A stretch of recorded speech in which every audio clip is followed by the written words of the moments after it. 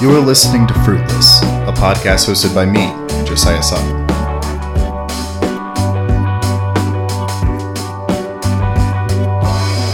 This is episode 13, To Tradition and Back, featuring Joseph.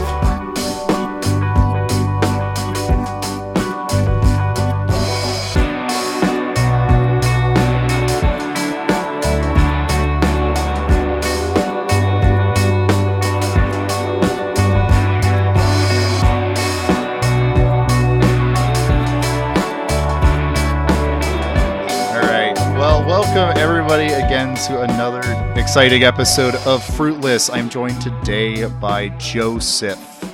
Hello, Joseph. Hey, Josiah.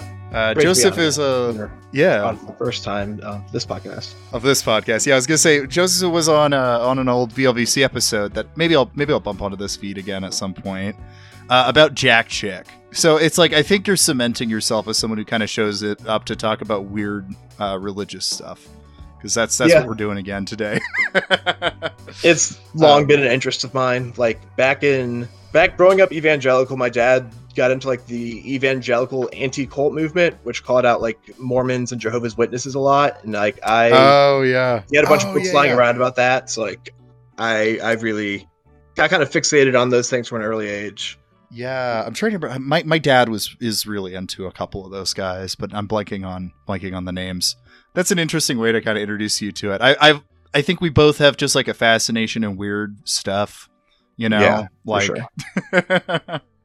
So, yeah, you wanted to come on and talk about the Evangelical Orthodox Church and kind of some personal history with that, and a local church here. Yeah, in where you're at. Yeah. Yeah, it's a church I attended when I was in college, was formerly affiliated with the Evangelical Orthodox Church.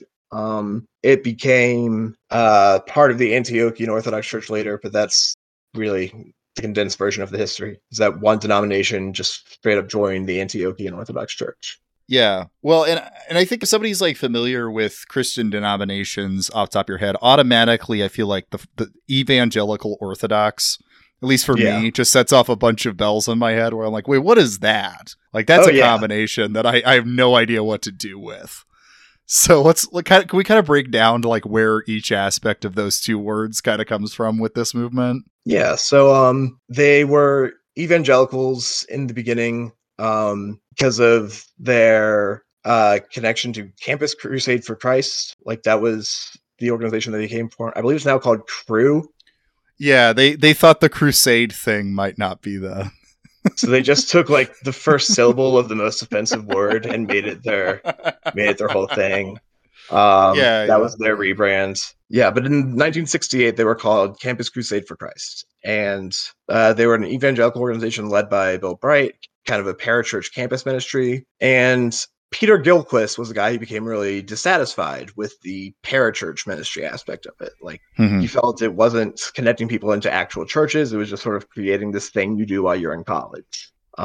Which is in a weird way what it became for me, but that's not where most of the denomination wound up. Right. So it kind of comes out of this like old evangelical, like, the evangelizing at colleges kind of thing. I know it vaguely has a relationship, like the old days in the 60s and 70s, it had this relationship with like the Jesus movement and kind of the restorationist impulse. Like they kind of back to the basics Protestants kind of want to return to what the original faith was like. Yeah. And so then how did those folks land in Eastern Orthodoxy? Well, it really began with the restorationist impulse. Like that's, I don't know, something I find restorationism in general is just something I can find fascinating in that like it can lead to like totally mainline denominations like the Disciples of Christ. It can lead to Mormons, and it can lead to the Community of Christ, who are both of those things. Right.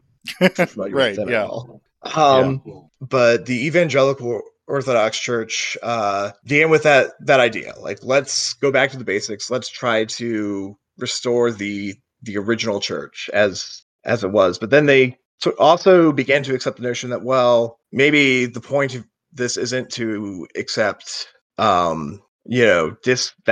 this discontinuity, this idea that's prevalent in a lot of restorationist churches that like there was a time when the church sort of disappeared from the earth. Like the true church was not with us. And they're like, I don't think God would allow that. So what does that mean for us?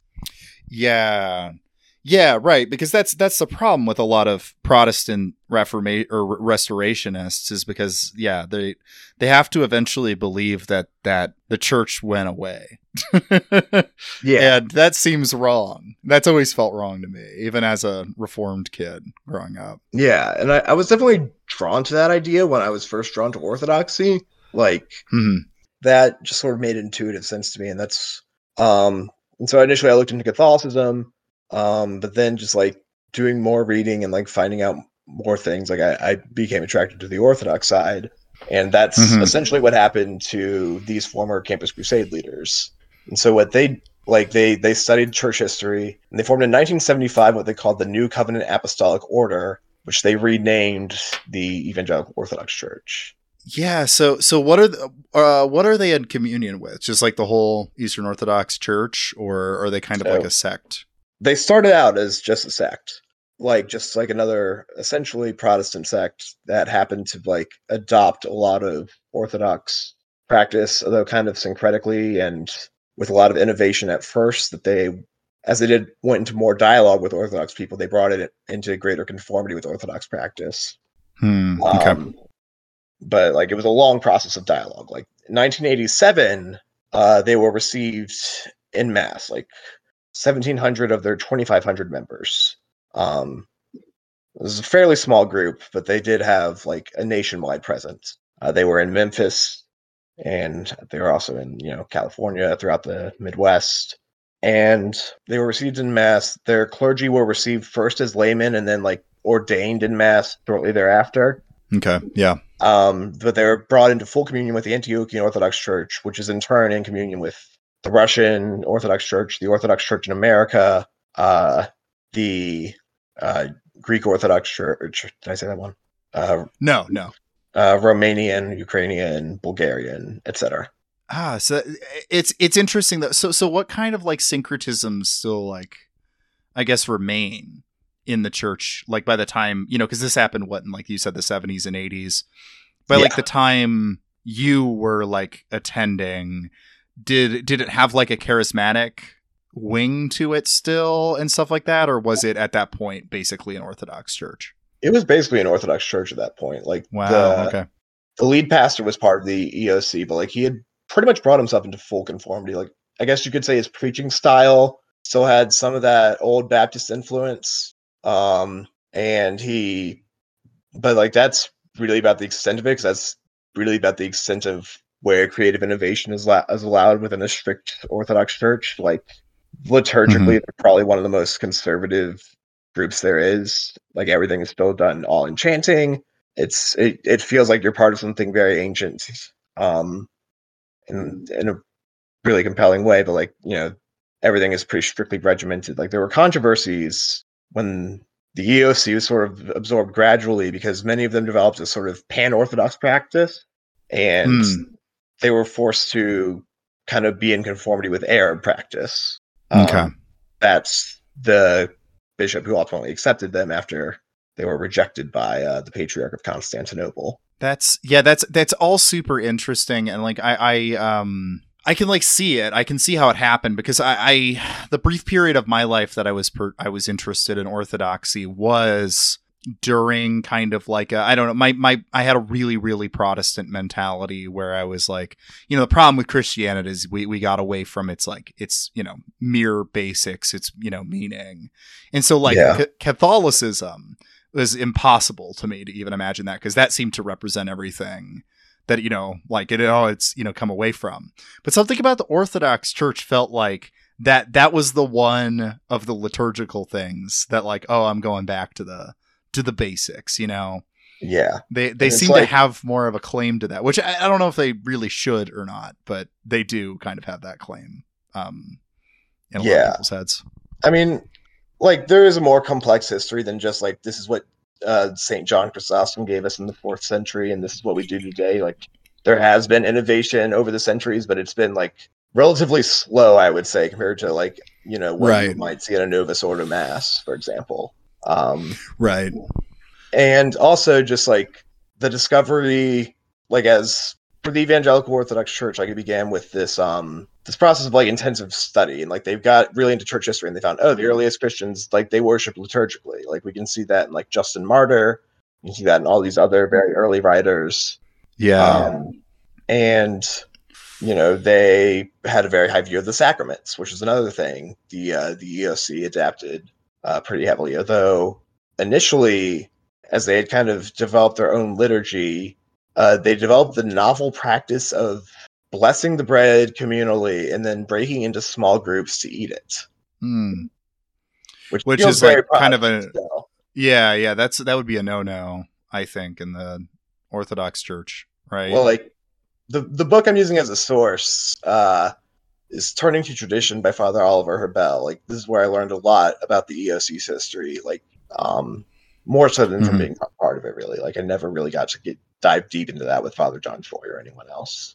But that book, it says like this is like kind of contradictory to the entire way Orthodox think about communion. Like it's supposed to be shared with the entire church. It's not an opportunity to fragment, it's an opportunity to come together. Right. But obviously the practice was dropped in time, and in time they were convinced to start using icons. Like they, their practice evolved relatively quickly until it was brought into total conformity with like the Orthodox Church. Yeah, that's really interesting. Well, and it's interesting that the members decided to do it the way they did that there, because it wasn't like they just chose to just all convert to Orthodoxy. You know what I mean? Like directly. Like it was a process of starting their own church and then integrating the church eventually into which that itself is very interesting. I don't know. Like, yeah. I mean, it feels like Protestant history is full of a lot of denominational mergers, the Methodists and the United Brethren, just off the top of my head. Like, well, or, I can speak from my own church, the Episcopal Church and the ELCA, the Evangelical Lutheran Church of America, both have an ecumenical kind of merged relationship at this point. Which was a pretty easy process to my understanding, because they were both liberal mainline. The only thing I might be incorrect on this, but the only thing I think they had to do was the Episcopal Church has, like an apostolic notion of bishops and priests and all that. So, and the ELCA didn't, so they just had to like go and like lay hands on every ELCA like priest. Okay. And that was about the only thing they had to do. Okay. Yeah. This was like definitely a much more complicated process, because initially the EOC sought to be just received in whole into the Orthodox Church without having to have hands laid on anything. They laid hands on each other, and their initial belief was that at that point they received a sort of charismatic apostolic succession. Right. Yeah. They were received into apostolic succession by the Holy Spirit, and that gave them a great amount of, authority. And like, there are some who have criticized the early group as cult-like, which I wasn't around for that, so I can't really testify to it. I will say I did not get that impression of the modern Orthodox Church. Like, there's definitely areas where I differ from it, but cult-like is not a descriptor I'd use. Well, I could see, I don't know about the EOC, but like just thinking of Campus Crusades and some of the campus ministries I've like seen and been around, that's kind of a problem that kind of forms in a lot of those environments. So I could see the early days when it still has that kind of thing. And especially when you've also got these notions that we should have archbishops, and like we should have like a very strict hierarchy, and we should be calling priests father, and like like having these like, more hierarchical notions that like they effectively had to tone down in order to become accepted as part of Orthodoxy. So they were even more intense about that stuff than the Eastern Orthodox. In terms of like notions of like church authority, yes. Wow, that's interesting, because doesn't the, I mean, it's not as strong as the Catholic Church, but the Eastern Orthodox Church does have, like, if you compare it to a Baptist church, it has a pretty strong sense of hierarchy. That's interesting. It's interesting they went so hard on that. Yeah. And I mean, just like kind of in some potentially abusive ways, even like there's been testimony from former members that they were told to divorce spouses who weren't ready to join the church, or probably the worst thing I read in turning to tradition about it. If you want the juicy goss. Oh yeah, of course we do. Is that they encouraged someone who is diabetic to stop taking their medication. Holy shit! On belief of like personal revelation from God, and that they still had a lot of charismatic impulses that they had to like tone down. Like I remember in Francis's episode of this podcast talking about orthodoxy. Like he talked about like he came to reject charismatic Christianity as just like, you know, being too open to the idea of personal revelation from God. And these guys definitely had that kind of openness that he would critique and say was absent from orthodoxy, but in their case, it led them to orthodoxy. Well, that's interesting because that kind of stuff sounds more charismatic to me. That kind of abuse. Yeah. They'll like, oh, God told me you need to stop taking your medicine. Yeah, no, they definitely like they came from that world and they still had some of the markings of it, and they still tried to consciously maintain that to some extent because like they weren't fully integrated into the Antiochian Orthodox Church. They were like a special vicariate, I believe is the word.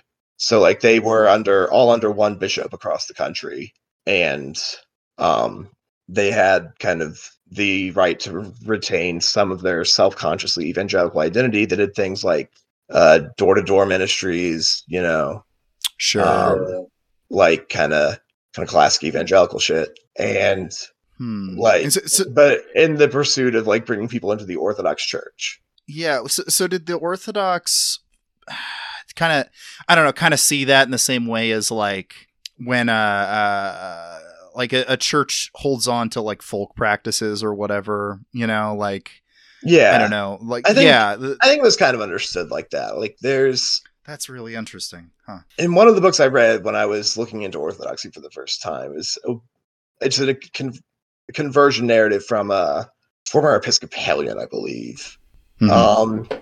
She talked about how like Thanksgiving technically falls during a fasting period because it's before Christmas, but like exemption is given for local tradition. And she also just kind of talked about how Americans hate to think about Thanksgiving as a local tradition. Like it's so widely celebrated here, but it's just like, yeah, here's a quirky folk thing, Thanksgiving. And yeah.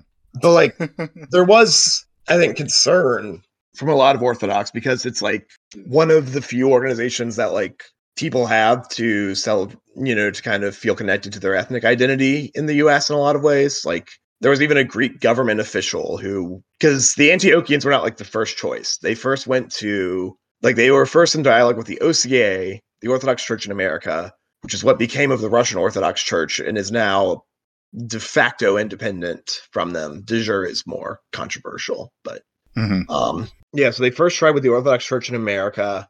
Then at one point they were advised to speak with the ecumenical patriarch, and who like technically oversees only a very small community in Turkey proper because he's not allowed to be the patriarch of Greece by the Turkish government. But like is considered kind of the spiritual head of the Greek Orthodox world, and people were like concerned that if these people were brought into the Greek Orthodox Church, it would damage their ability to like conserve Hellenic culture in the Americas, and that it would essentially be like, you know, a colonizing mission of this little ethnic community, which is interesting because I don't know, it is kind of cool to see a bunch of like primarily white people in the South like integrate themselves into an Arab tradition. Like yeah. That was interesting to me. Like, you know, they call the priest's wife Khoria. I'm probably pronouncing that wrong. They definitely pronounced it wrong. But that's what they were going for, I believe. You know, they like used the Arab chants. They were under the jurisdiction of the Patriarch of Antioch, who lives in Syria, or did. Okay. I think he's in exile currently. Not in the country. But yeah, for other geopolitical reasons, I assume. Yeah, when I was there, he was still in Syria, I believe. Right. Well, yeah, I think that's incredibly interesting. That integration process was and there were like Arabs who went to the church as well. Like, it wasn't like an exclusively white evangelical thing. It was just like the majority of the members were converts from Protestantism. Like, that continued to be the base of their membership. Mm-hmm. And like that convert zeal, the EOC really represented when they came into Orthodoxy. Like, that's had a huge impact numerically. Like 70% of the priests in the Antiochian Archdiocese, these might be old statistics, but 70% of their priests were converts. Yeah. I've definitely seen that. It's interesting. Orthodoxy in America is an interesting thing that I'm sure there's some good writing about that I haven't read, but I would definitely recommend turning to tradition if you're interested. Yeah, I might have to check it out because I think there's something to I don't know, because Orthodoxy is like a minority. Like, the Catholic Church, obviously, like America is a Protestant country, basically. Yeah. Like the Catholics have played a role and they're there, but Orthodoxy primarily represents, like immigrant groups, and like Catholics you mentioned.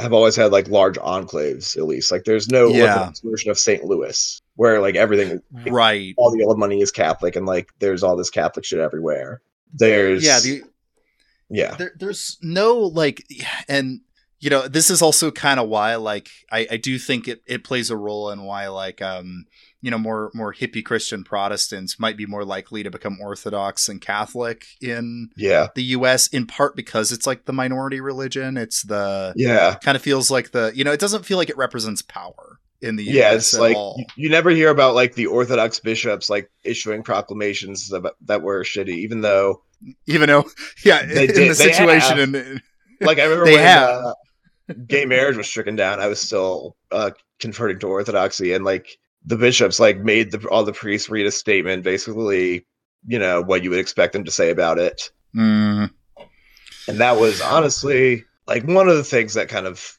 started to push me towards leaving, was that a little bit. Yeah, that makes sense. And I mean, obviously there are Orthodox people with much better views on that stuff, but like, there's a sense that Orthodoxy does represent. It doesn't represent power in the U.S., and so because of that, it's easy to forget that it represents power in other places. And that it's still like very much a patriarchal religion. Like I definitely, I would move back between Tennessee and Ohio when I was in college. Just like I'd go back home to Ohio for the summers. And the church I went to there, I got the vibe that the priest was more liberal. Like he had I believe he was ethnically Russian. And was just, I got the vibe from him that he would be chill with women's ordination if it were to become an issue, but he knows that it's not, so he's just not going to push it. Right. Sure. Like when someone talked about women in leadership, that seemed to be his approach. But like, well, it's a hard battle to fight, especially in the US because it doesn't represent like, a majority of the church in any way too. So like, and like, that's just going to lead to the same sort of, issues with the global church, and like that would introduce schism potentially, which is a very big deal to the Orthodox, like because there's this notion that like the institution is the true Church of Christ. Like this spiritual authority rests within this specific institution, and if the continuity with the institution is damaged, then like the whole thing is cut off. Right. Yeah, absolutely. Which is hard. Like, it's hard because I'm sympathetic to that fear of schism, because I think that's, because I think if you're a Christian, you should be fearful of schism. Like, it's not good. But also, like, I don't know, there's some issues that are worth pushing. Yeah, it's like divorce. It's like, it's always regrettable, but like often for the best. Yeah. I hope you would accept that descriptor. Oh yeah, I would, as a divorcee. Yeah. Yes. Oh, absolutely. And like, I mean, it's not ideal, but the on the other hand is like, I understand the hesitance toward it, because I think a lot of Protestant traditions are addicted to schism. Like Baptists are just addicted to schisming. Like, there's 1,000 millions of Baptist denominations, and and that's not good. But yeah, like, I do think that the Orthodox Church probably deserves some challenging, especially. I think the Greek Orthodox I don't understand the politics of this super well, so correct me if I'm wrong, but there's tension between the Greek and Russian Orthodox churches right now over politics, right? Aren't they like not in a communion or something? I don't remember exactly how they're doing it. I'm not sure about that specific situation right now. There have been issues with like temporary like excommunication, but like they'll still remain in communion with other bishops who are in communion with the original bishops. So like by the transitive property, you would think they would be in communion, but apparently that's not how that works. It's complicated. Like the jurisdictional politics are very Byzantine, and when you get to the United States, and everything is connected to these ethnic communities who all brought their own churches with them from the old country. Yeah, it's like even more complicated.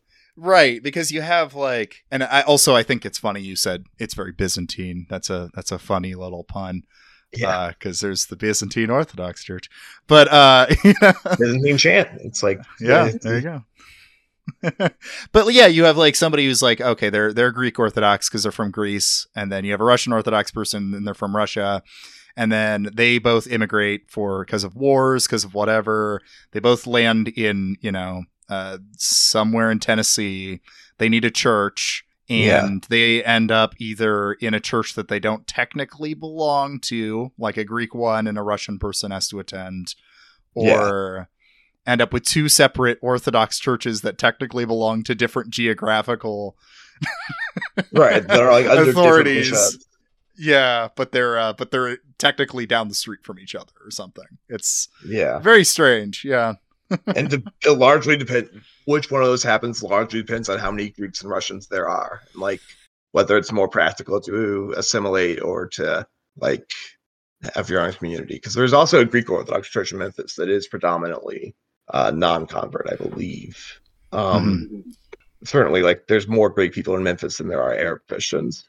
Yeah, well, and I think that's something that I guess I don't know enough about, but the relationship, especially like with Russia, with current geopolitical events, that's a tension I know with a lot of the Orthodox Church. Well, especially I mean, like Ukraine is also an Orthodox country. Like there's predominantly anyway, and like it's the church in both countries like tends to be supportive of the powers that be in that country, and like there's an interesting history to this in that the Russian Orthodox community in Japan, what was allowed to exist, prayed for the Emperor of Japan during the Russo-Japanese War. Like there was sort of this which chapter in Romans is it?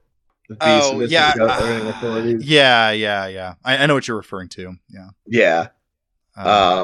There's sort of that notion to it traditionally, and like that has often meant that the church in those countries is in bed with whoever is in power, and in Russia right now, like that is not a great look, to say the least. No. Well, and that's I think what I have nothing. I don't think this is all Orthodox or whatever, but that's something I've always struggled with Catholic and Orthodox stuff, and why I still am kind of just Protestant. They do kind of end up in this weird relationship with the state that I don't love. Now, that being said, I'm an Anglican, and we've got our own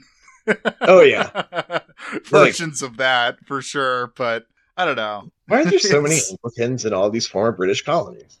That's weird. Whoa, what's going on there? Yeah, the way I like justify it in my head with relation to the English crown is that technically the Episcopal Church split. Over that, because they supported the Republican government, so that's cool. It's just now we're a state church of the evil American empire now. So I mean, cool. Awesome. Bush Senior was Episcopalian among like many other prominent representatives of American evil. Isn't there like a stained glass window of Robert E. Lee at the National Cathedral or something? That sounds right. Yeah, I think that's true. Or like one donated by him or something. We've got some issues. I mean, so, they have National Cathedral. Like I feel like that speaks for itself, right? Like, oh yeah, I mean, like that, the Cathedral of the U.S. is Episcopalian, but I don't know, and I that's something I've just like been working through, because I think I'm more and more like radical in that front, where like I just do not think that the church should have a relationship with this state, and not even just because of the the kind of normal liberal, kind of point where it's like, oh, that churches shouldn't be legislating. Yeah. But it's also the other way around, that I kind of more and more believe the state's like a corrupting force. Definitely. Yeah. And like, that is definitely like something I would associate more with like the Radical Reformation in terms of Protestant history. This is why I like Hauerwas, because he's like one of the only guys in the main line that's making this point also. Because it's mostly radical reformers.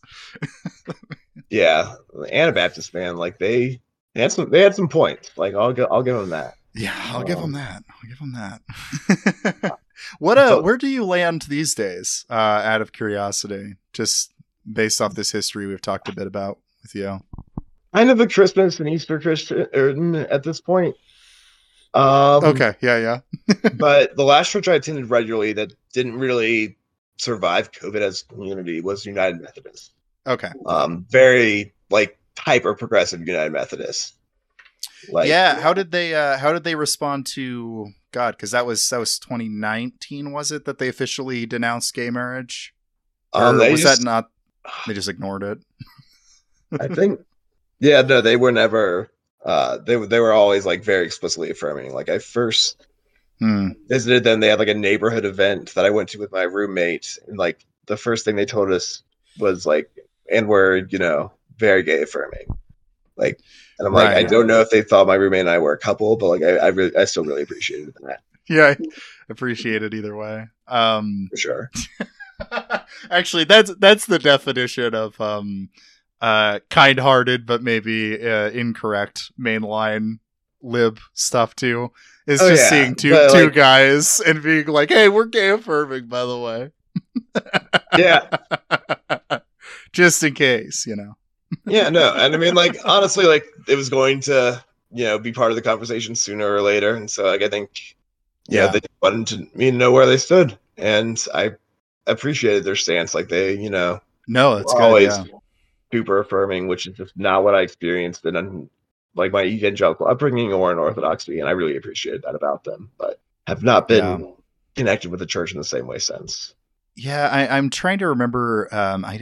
I don't know the denomination too well, but I technically went to a Methodist college, and it was a big crisis in the college when I think it was in 2019 they officially said that they don't support gay marriage. Because I think the model before then was like a church by church basis, where like the priests could kind of decide their stance on that. And then they voted to crack down on it. And it was just a big deal because, there were a lot of people who were religion majors in that college who were planning to go into ministry and were gay. Oh, yeah. And part of the reason they chose the denomination was because the denomination was chill with that. And then they were freaking out like, oh shit, I've been getting trained in this denomination and I don't think I can belong here anymore. But that's really shitty. Like, yeah, it really sucks. I mean, I know they always maintain this very self-consciously affirming identity in this particular congregation. And that's in good. Kind of their, like, they were a mission technically of another congregation. And that one, they had like Stations of the Cross paintings that were themed after LGBT history. Oh, wow. Which I didn't get to see in person, but like it seemed like a... Yeah, that's very cool. All right, so you were in this United Methodist Church, was like the last church you were kind of going in before just kind of fell off around COVID. And then at college you were like at EOC, playing with the EOC a bit. I guess like kind of what is the Antioch. It was not the EOC at that point, but it did with a congregation that did have like a history that went right. That's right. The EOC. Yeah. So, I guess like how'd you get from point A to point B? Where's that kind of journey there, I guess? I mean, I want to give an illustrative anecdote of what a shitty male feminist I am. Okay. To begin with, which is that I struggled with abortion for a while, just like how I felt about it. Like I was raised Southern Baptist, wanted to become Eastern Orthodox. Like, ethical prohibitions on abortion are like very strong in both of those religious communities. Right. But like I started to rethink it for a while, and the thing that finally flipped the switch in my mind and made me pro-choice was Louis C.K.'s special 2017. Which is like, in hindsight, like the worst possible way to arrive at that conclusion. Oh, it's just man. he opens the stat talking about abortion because he's like, I'm such a big comic, I can do this right now. And like basically like makes the case for being pro-choice in a way that's like very crass but direct and like has an internal logic to it that I was just like, that was when that final switch flipped for me. And that was the kind of voice I was listening to at that time that was like influencing my thinking on the matter. Yeah, that anecdote is not aged well remotely, but that's hilarious. Like literally the year that special came out. Like that was his last one before it was in major news outlets, you know, like yeah. But man. I did have some feminist leanings in college, and like honestly, going back and forth between Ohio and Tennessee, like I saw like the more chill liberal priest in Ohio and how he did things, and then I saw how Church in Memphis did things, and like one thing that stood out to me was that women never read the epistle at the Church in Memphis. I don't know if this was directed from the bishop or if this was like the choice of the priest or what. I never really asked about it, but like traditionally men do all the readings in church, but the only thing that's specifically set aside for men are the gospel reading and anything the priest does. Mm-hmm. Women are allowed to do the epistle reading. They're allowed to, do other readings in church, but like the gospel reading is like explicitly set aside for men. And so at the one in Ohio, they would only have men do the gospel reading, but everything else was open to women. The one in Tennessee, like everything was just sort of restricted to men, and it just started to bug me. And I started thinking like, I don't ultimately, like I saw that there are still battles to be had within Orthodoxy that like just aren't mine to fight.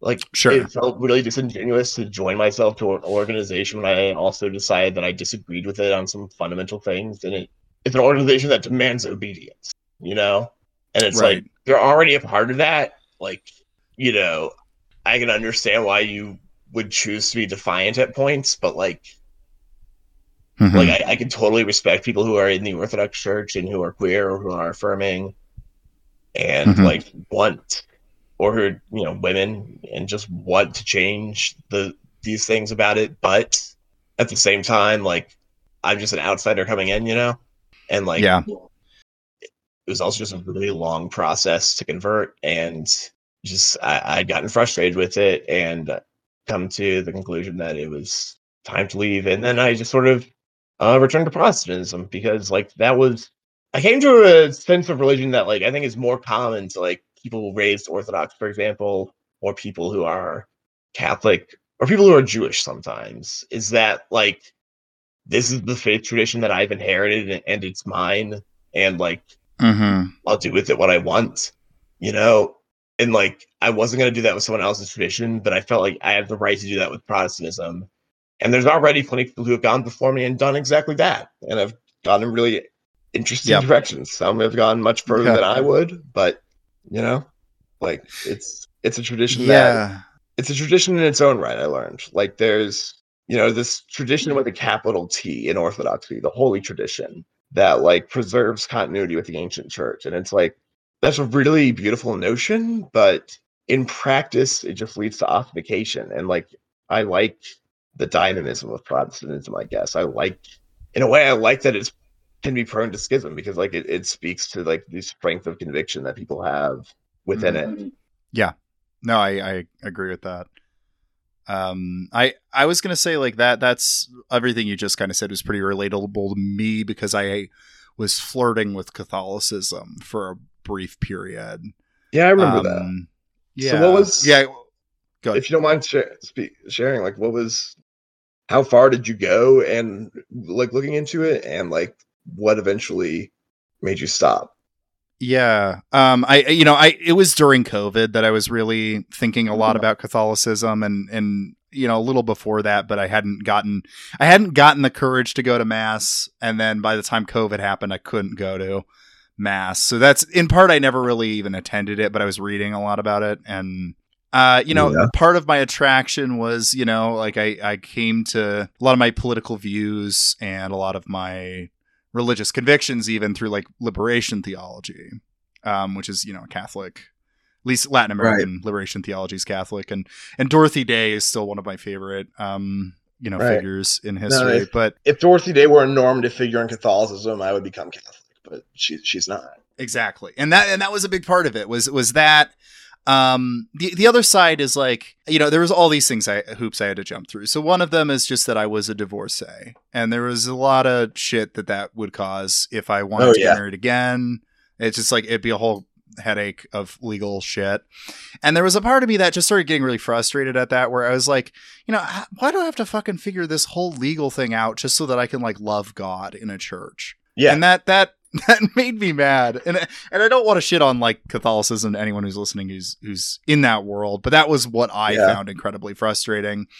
And then I also in college had a gay roommate. And around that, oh God, what was it? I think it was 2021, I think was the moment that kind of killed it for me officially. It was either, or no, it was either the end of 2020 or beginning of 2021. Pope Francis officially said that the church's stance on gay marriage will not be changing. Yeah. And, like I was like, and this is the progressive pope.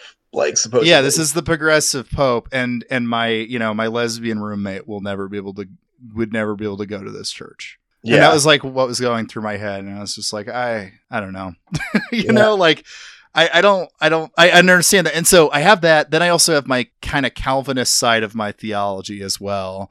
And I justified that a bit because I follow someone on Twitter that I think you probably do too, who is, into Jansenism, into kind of the this mashup of Calvinism and Catholicism. So I was like, okay, there's a route for this. This exists. Yeah. And then it's like, okay, so I could maybe fit in with that. And then it's like, okay, but I'm going in and I'm disagreeing with the Catholic Church's views on abortion, on gay marriage, on all these things. And I'm a Calvinist. I'm not Catholic. Yeah. Yeah. Like it just kind of was like, it was the same thing as you were saying, where it's like, I don't want to join a tradition that I'm going to disagree with like 80% of it. That just doesn't make any sense. Yeah. There still are like plenty of things from Orthodoxy that like influence my understanding of things. Like, yeah. A lot Same of with Catholicism. Is pretty profound. Like, I would say Maria Skobtsova is like a comparable figure in Orthodoxy to like what you were saying about Dorothy Day, to where like, if that were the normative figure, like I would join this in a heartbeat, but like she wasn't.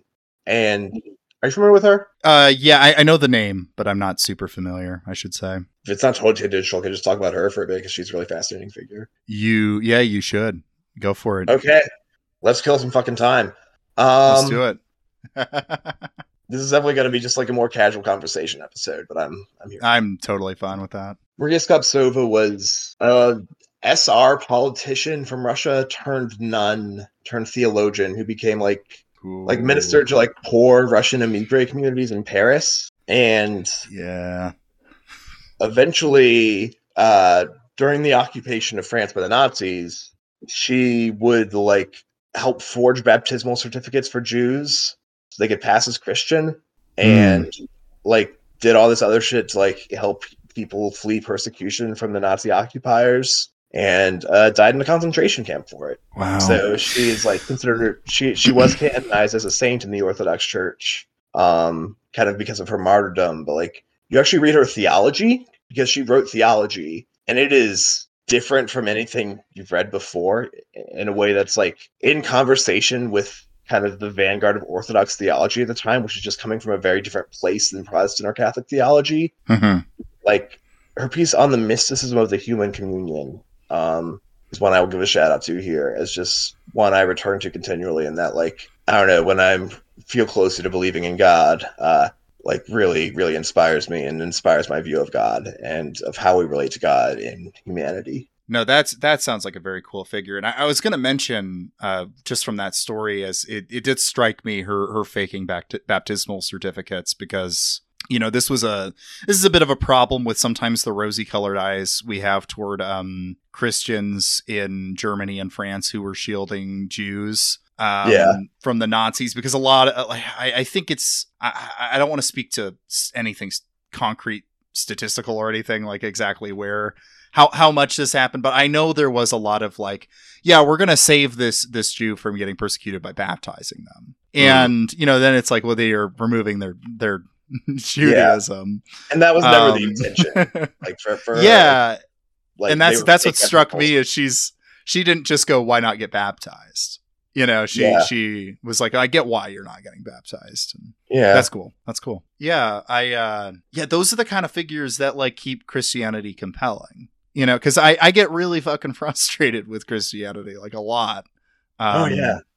No, completely. And it's like, there are times where I do tune out completely, but it's ultimately like, it's too much a part of me. And it's too like, there's this other side to it. There's like this counter hegemonic side that like exists in all these different situations, and like it's really fucking inspiring. Yeah, like that's the part I want to be a part of. Yeah, I mean, I'm always moved by like Saint Francis, like the OG medieval, right? That that this, he's an example of this kind of like good Christianity, and it's frustrating that it's not always been that way, and it's often not that way. But like when it is that way, it's a really beautiful thing. But I don't know. I really like, though, your talk about just kind of embracing the Protestantism as a tradition from what you were raised as. Because I mean, that's basically what happened with me. And even my return to the Episcopal Church, there were so many moments where it hit me where I was like, yeah, this is the denomination I belong in, even if I have a lot of issues with them. Because I didn't really, I got confirmed in the Episcopal Church, but like it didn't ever feel fully unnatural. Like, because I mean, like I grew up in a, like Reformed church, and we sung a lot of hymns, like traditional hymns. And as I'm singing them in the Episcopal Church, I'm like, oh, hey, I know these from my upbringing. And, there's something like just kind of high church that was floating around, even though I was, raised evangelical for the most part. It just felt like I was kind of embracing a more liberal version of exactly what I was raised with. And that was a good feeling, synthesizing it. Yeah. Like ultimately I didn't want to bring all my Protestant baggage somewhere else, like there's so many places in Protestantism I can take it. And like growing up Baptist and then going to, I attended an ELCA church for a while, and then a UMC church that I was talking about earlier. And I also went to an ACNA high school. Oh, wow. Which, for those who do not know what the ACNA, because I know sometimes if somebody's not a religious listener and then we get into denomination talk, we start doing alphabet soup. About like denominational politics here.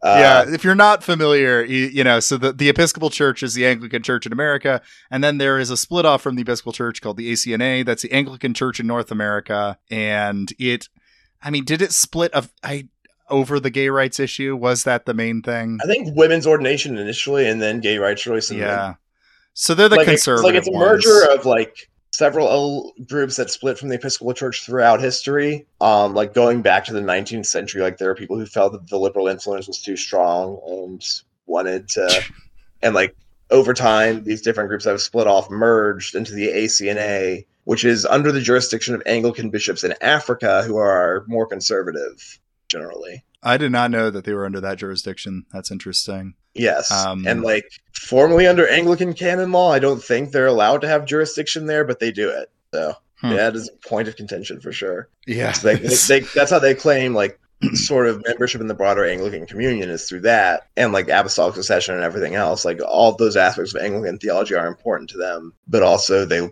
lost the fight over women's ordination and gay rights. So it's the I have like contempt toward the ACNA. I know there are good people in it, but I do, because it's like half the fucking reason I joined the Episcopal Church is because it's gay affirming and because it has women priests, and then just like starting a separate denomination to get rid of that just like pisses me off when I think about it. But which like the church my high school's part of also came out of a kind of charismatic tradition. Like they were like a non-denominational church that was eventually almost like a smaller scale version of the story of the EOC, right? It's like this non-denominational church like gets into that kind of restorationist impulse to like be part of authentic Christianity and concludes we need to be in communion with the larger church and one that's like rooted in history. And so they go for like either in this case Anglicanism. Mm-hmm. Interesting. That's interesting of itself. I mean, I guess you could make the case because there's apostolic succession that it goes back, but I think it's kind of funny to me to imagine like we got to get back to the Acts church. You know, we should check out the Anglicans. Yeah, like well, it's like they wanted to have that connection, but still be Protestant. You know, like yeah, which like, is why I'm in it. But you know, like I wish there were more. Yeah, I know this is a loaded term too, but I wish there were more inclusive Orthodox church like denominations and churches. You know, like churches that stick to this impulse that you both of us kind of had here, and what kind of has driven a lot of this conversation to like be part of a tradition that goes back. You know, but also has like liberal aspects because I do believe that you can have an affirming theology or a theology that does not denigrate women without it being contradictory to the Bible or to historic theology and tradition. I think that's very possible. And I think it frustrates me that so few churches want to do that. Like when they go liberal, they start being like, well, you know, like maybe the Nicene Creed isn't that important or something. And rather than just being like almost kind of conservative liturgically and liberal in regard to social issues. Like that's, I think a lot of people actually want that. Maybe a lot of the people I follow on Twitter want that maybe, but yeah. I mean, maybe it doesn't certainly like the real thing. I enjoy the, like, I can appreciate things that make you feel connected to a broader tradition. I've just sort of come to accept that's not like as much of a priority for me, I guess, as it used to be, because I've come to accept that like, whatever tradition you're in, like, is going to have had its innovations, and like we're in this, you know, American context where like specifically as like American Protestants, where like, you know, you'd see new people in church, you ask them what they're doing. Oh, we're church shopping. Like we're consumers of religion. Yeah. And like we have this approach to it that's like, you know, suits our identity as consumers, because like we have just so many different choices, and there was something appealing about being a part of something that's mostly just forced on people, you know, like you're baptized. Yeah, that's not that. Yeah, like in the Orthodox Church, like infants are baptized and chrismated and like fed communion. Like babies get a little sip of the wine with the bread in it. Yeah. And like there's like it's something that, you know, people spend their entire lives in, and like, but actually joining that of your own volition just requires commitments I wasn't going to make, and that like don't even necessarily reflect how orthodoxy is lived among, you know, ordinary Greek or Russian or, you know, whatever people. Yeah, because they were born into it, you know. Right. Yeah. Like one thing I actually struggled with in Orthodoxy was fasting, because the monks have had so much influence on like how, like what the official rules are for Orthodoxy, that basically there are mandated fasts every Wednesday and Friday from like all meat and dairy products. Mm-hmm. And like every Wednesday and Friday, and then for the entirety of Lent, and you know, for Advent, and that just becomes like, that was just something I really struggled with. Like I did not have, I can blame myself for it, my lack of self-control, you know, like that's totally fair. But at the same time, it's like, I'm not like, if I were just an ordinary Greek guy who got baptized, I would have a fucking hamburger on a Friday and think nothing of it. Yeah. I suppose. Yeah, well, that's the thing, because I think when you convert to something, you want to own it. It feels really disrespectful to convert to something and then immediately start violating it. Exactly. Yeah, absolutely. That's why you got to convert to a completely liberal denomination that has no restrictions at all. Yep. Like that's where I wound up, and like that, you know, like that's still broadly where I identify. I have been meaning to start going to church more regularly. It's just hard to get back into the habit of it. It's hard for me to be in the habit of it, and I'm a confirmed Episcopalian. Yeah. You know, like which is so weird, just how, like, since I grew up a PK, like it was so ubiquitous in my early life, so like omnipresent, like mm-hmm. such a weird routine to break ever. Like, but I broke out of it, and now it's like it's hard to get back. Same. Yep. Same. I mean, well, I'm not a pastor's kid, but same kind of. Sorry, situation. again with the acronyms here. Oh yeah, no, yeah, that was my subtle way of doing that. But I'm not a pastor's kid, but I, same thing. Where had a church attending upbringing, and when I fell out of attending church when I was like 18 or 19, it was a very weird thing where it was always like, I'll do it eventually, and then just didn't. But now I think one thing that I have liked about converting, like it's not even really a conversion, but getting confirmed in the Episcopal Church, and that being like the tradition I've just decided I kind of am in, is that I don't know, it hit me recently that I have not lost my status of being an Episcopalian if I haven't gone to church in a month. Yeah. And that's been kind of nice where it's not quite the same, but it feels like I've started to take on the relationship to it that like people with an ethnic identity attached to a religion will have, where it's just like, it's just what I am, and like, it is what it is. And if I fuck up for a couple months, that's fine. I'll get back and I will do it. Like, God is merciful. Yeah, exactly. Yeah. It's honestly, hard to good. If I had fully converted to Orthodoxy, like I feel like there's an alternate version of me that's like managed to follow through with it and then is still in it, but like not particularly active or devout at all. Mm-hmm. Because like I would definitely I see the comfort in like just having an identity, which is why I just consider myself broadly Protestant, because like it anchors me in something, even though I'm not, particularly confident in anything I believe theologically. Like, I don't know, you talk about people on Twitter, like there are people I'm envious of how confidently they can assert themselves theologically. Like, oh yeah, God, I feel that because I mean my religious beliefs have always been like shaped by doubt. Like my loss of faith, my slow return to the faith came through like death of God theology. Yeah. You a Peter Rollins guy? I was a Peter Rollins guy. Yeah. Okay. And I eventually left that, but I needed to go through a phase of, even if it's not true, it's still good, was kind of like the mentality I needed to have. Yeah. To get me there.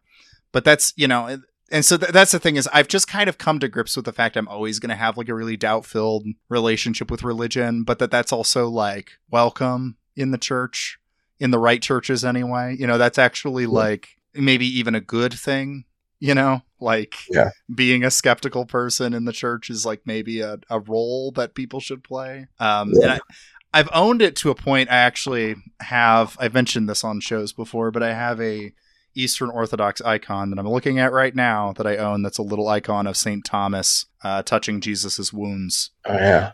Yeah. Who is, for those who don't know, considered kind of the patron saint of doubt, because he doubted, when Jesus appears to the disciples, he's like, you can't be real. And it takes until Jesus tells him to feel the wounds in his side and hands before he believes. You also wrote a really good song about that. Oh, thank you. Thank you. I appreciate that. The reason that story has really stuck with me too is because I had a pastor. And I was lucky enough to have an evangelical pastor who said a good thing, which is often rare when people talk about memories with the evangelical pastors. But he had said that, Thomas was an important figure because he was the only one who had gotten to touch the wounds. He's the only one that got that kind of intimate relationship with Christ. Yeah. And that's been really influential to me. I don't know. That's beautiful. I think it's well, I think we have hit like an hour and 20 or something like that, which is pretty good. Do you want to wrap up, or do you want to keep? I'm enjoying chatting, so I'm fine either way. But I mean, is there anything else you'd want to talk about? Like, nothing specific comes to mind, but I do like kind of how this turned into kind of more a personal conversation about religion. I kind of like that. So yeah. I started, specifically talking about this one group that interests me. Mm-hmm. But yeah, that was a group I'm only tangentially connected to, but still like played a meaningful role in my spiritual development. Like, there's still parts of Orthodoxy that like really appeal to me. So important to you. Yeah. Well, I think there's something to like traditions that you pull from but don't fully identify with. Yeah. I think that that's probably more common than a lot of like religious writers usually let on to, but you know, like I have been very much influenced by a lot of thinking from the Catholic world, from the Orthodox world, from, you know, it's good to pull from that stuff. I'm an ecumenicist, you know. Yeah, definitely. I'm ecumenical Protestant, I guess is how I'd say it. Like, well, I really enjoyed this like little conversation about the EOC and kind of your personal faith, getting into that. So, yeah, I guess we could probably wrap up here. Do you have anywhere that you would like people to like follow you on or whatever? I'm still on Twitter. As of time of recording, that is a website that exists. And you can follow me at gross_online. I don't post very often, but I'm a fun guy to have around. I'll be. He joins Twitter Spaces. Yeah. Yeah, I'll join your Twitter space maybe if my phone isn't dying. Like. Awesome. All right. Well, thank you so much, Joseph. This was a blast. So. All right. Thank you. We'll have to have you on again. Yeah. No. If there's anything you'd want me to talk about, like, let me know. Absolutely.